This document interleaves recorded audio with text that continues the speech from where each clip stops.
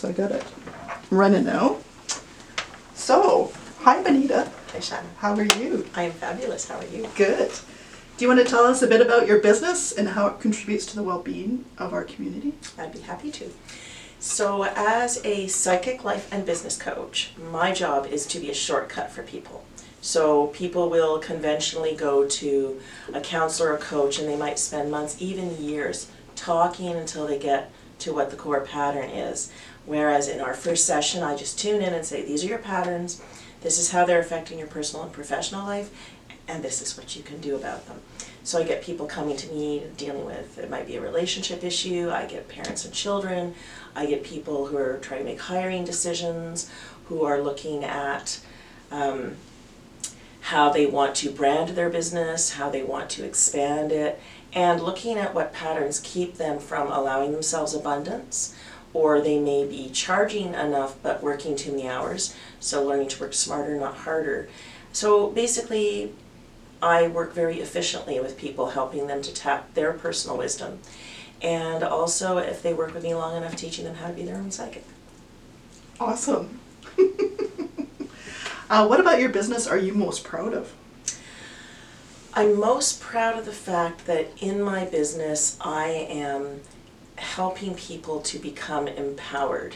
It is not about me. It is not about putting me on a pedestal or seeing me as doing anything special. It's about finding those special qualities in yourself and bringing them out.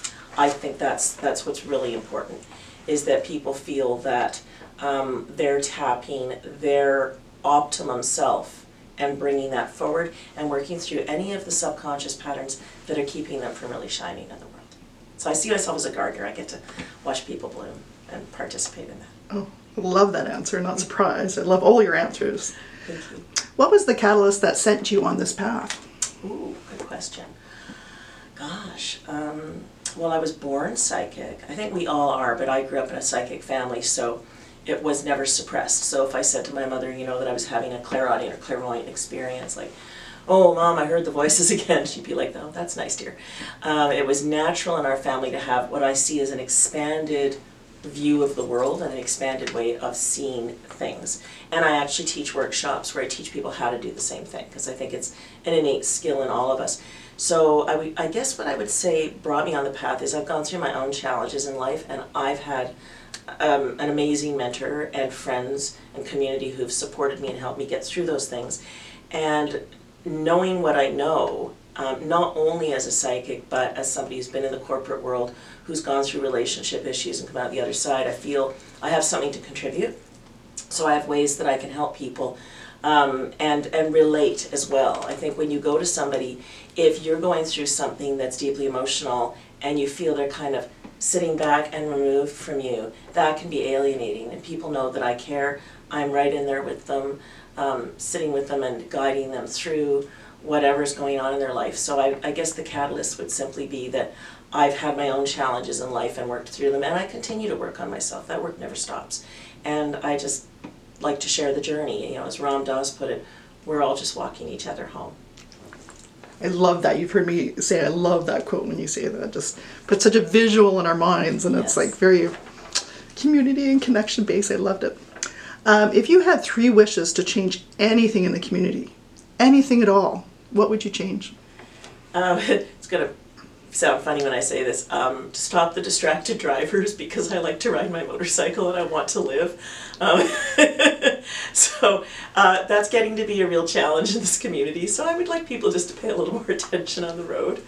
I think I'd like people who move here to learn what I learned when I got here, which is it's tremendously supportive community where people bend over backward to make you feel welcome, to support your business. If you don't feel that way, contact BWB.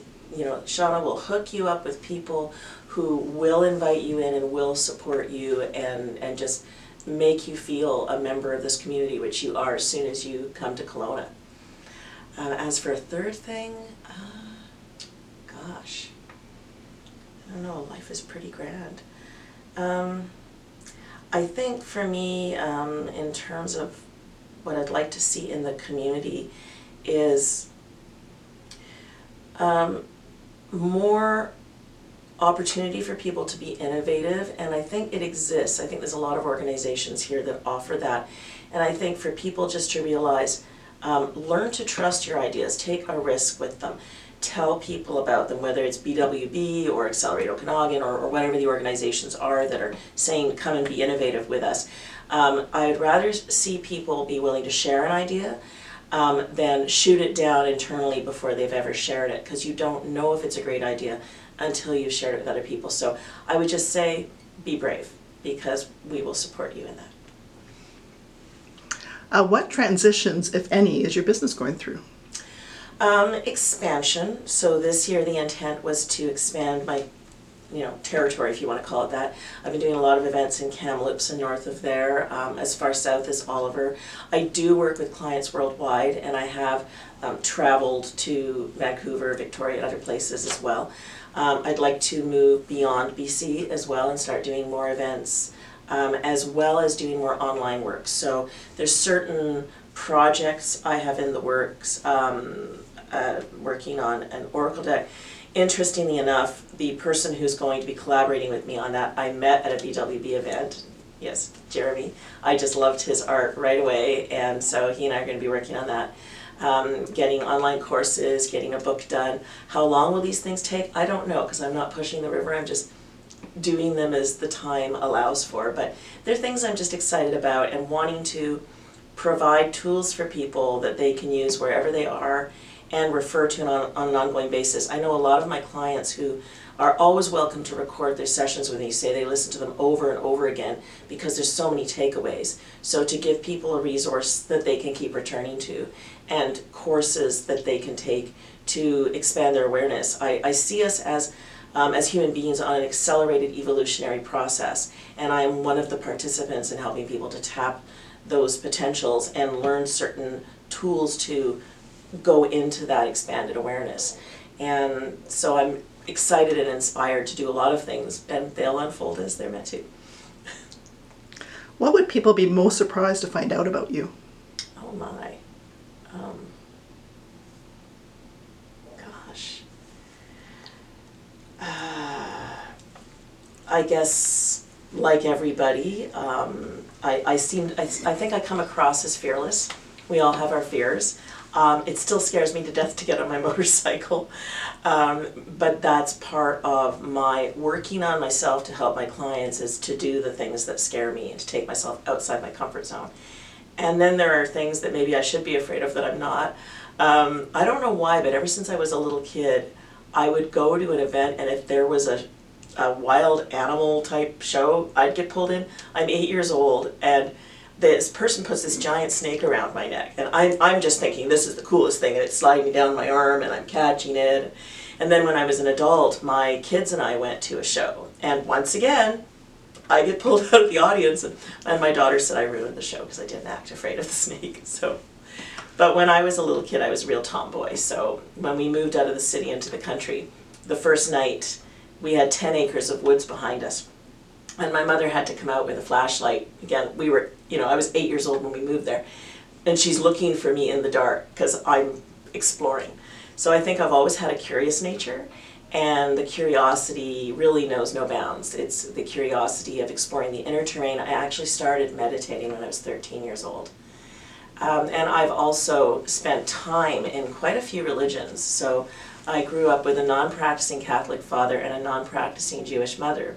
And I was the only one in my family who sought religion. I think is partially wanting to understand why I was having experiences that my classmates weren't.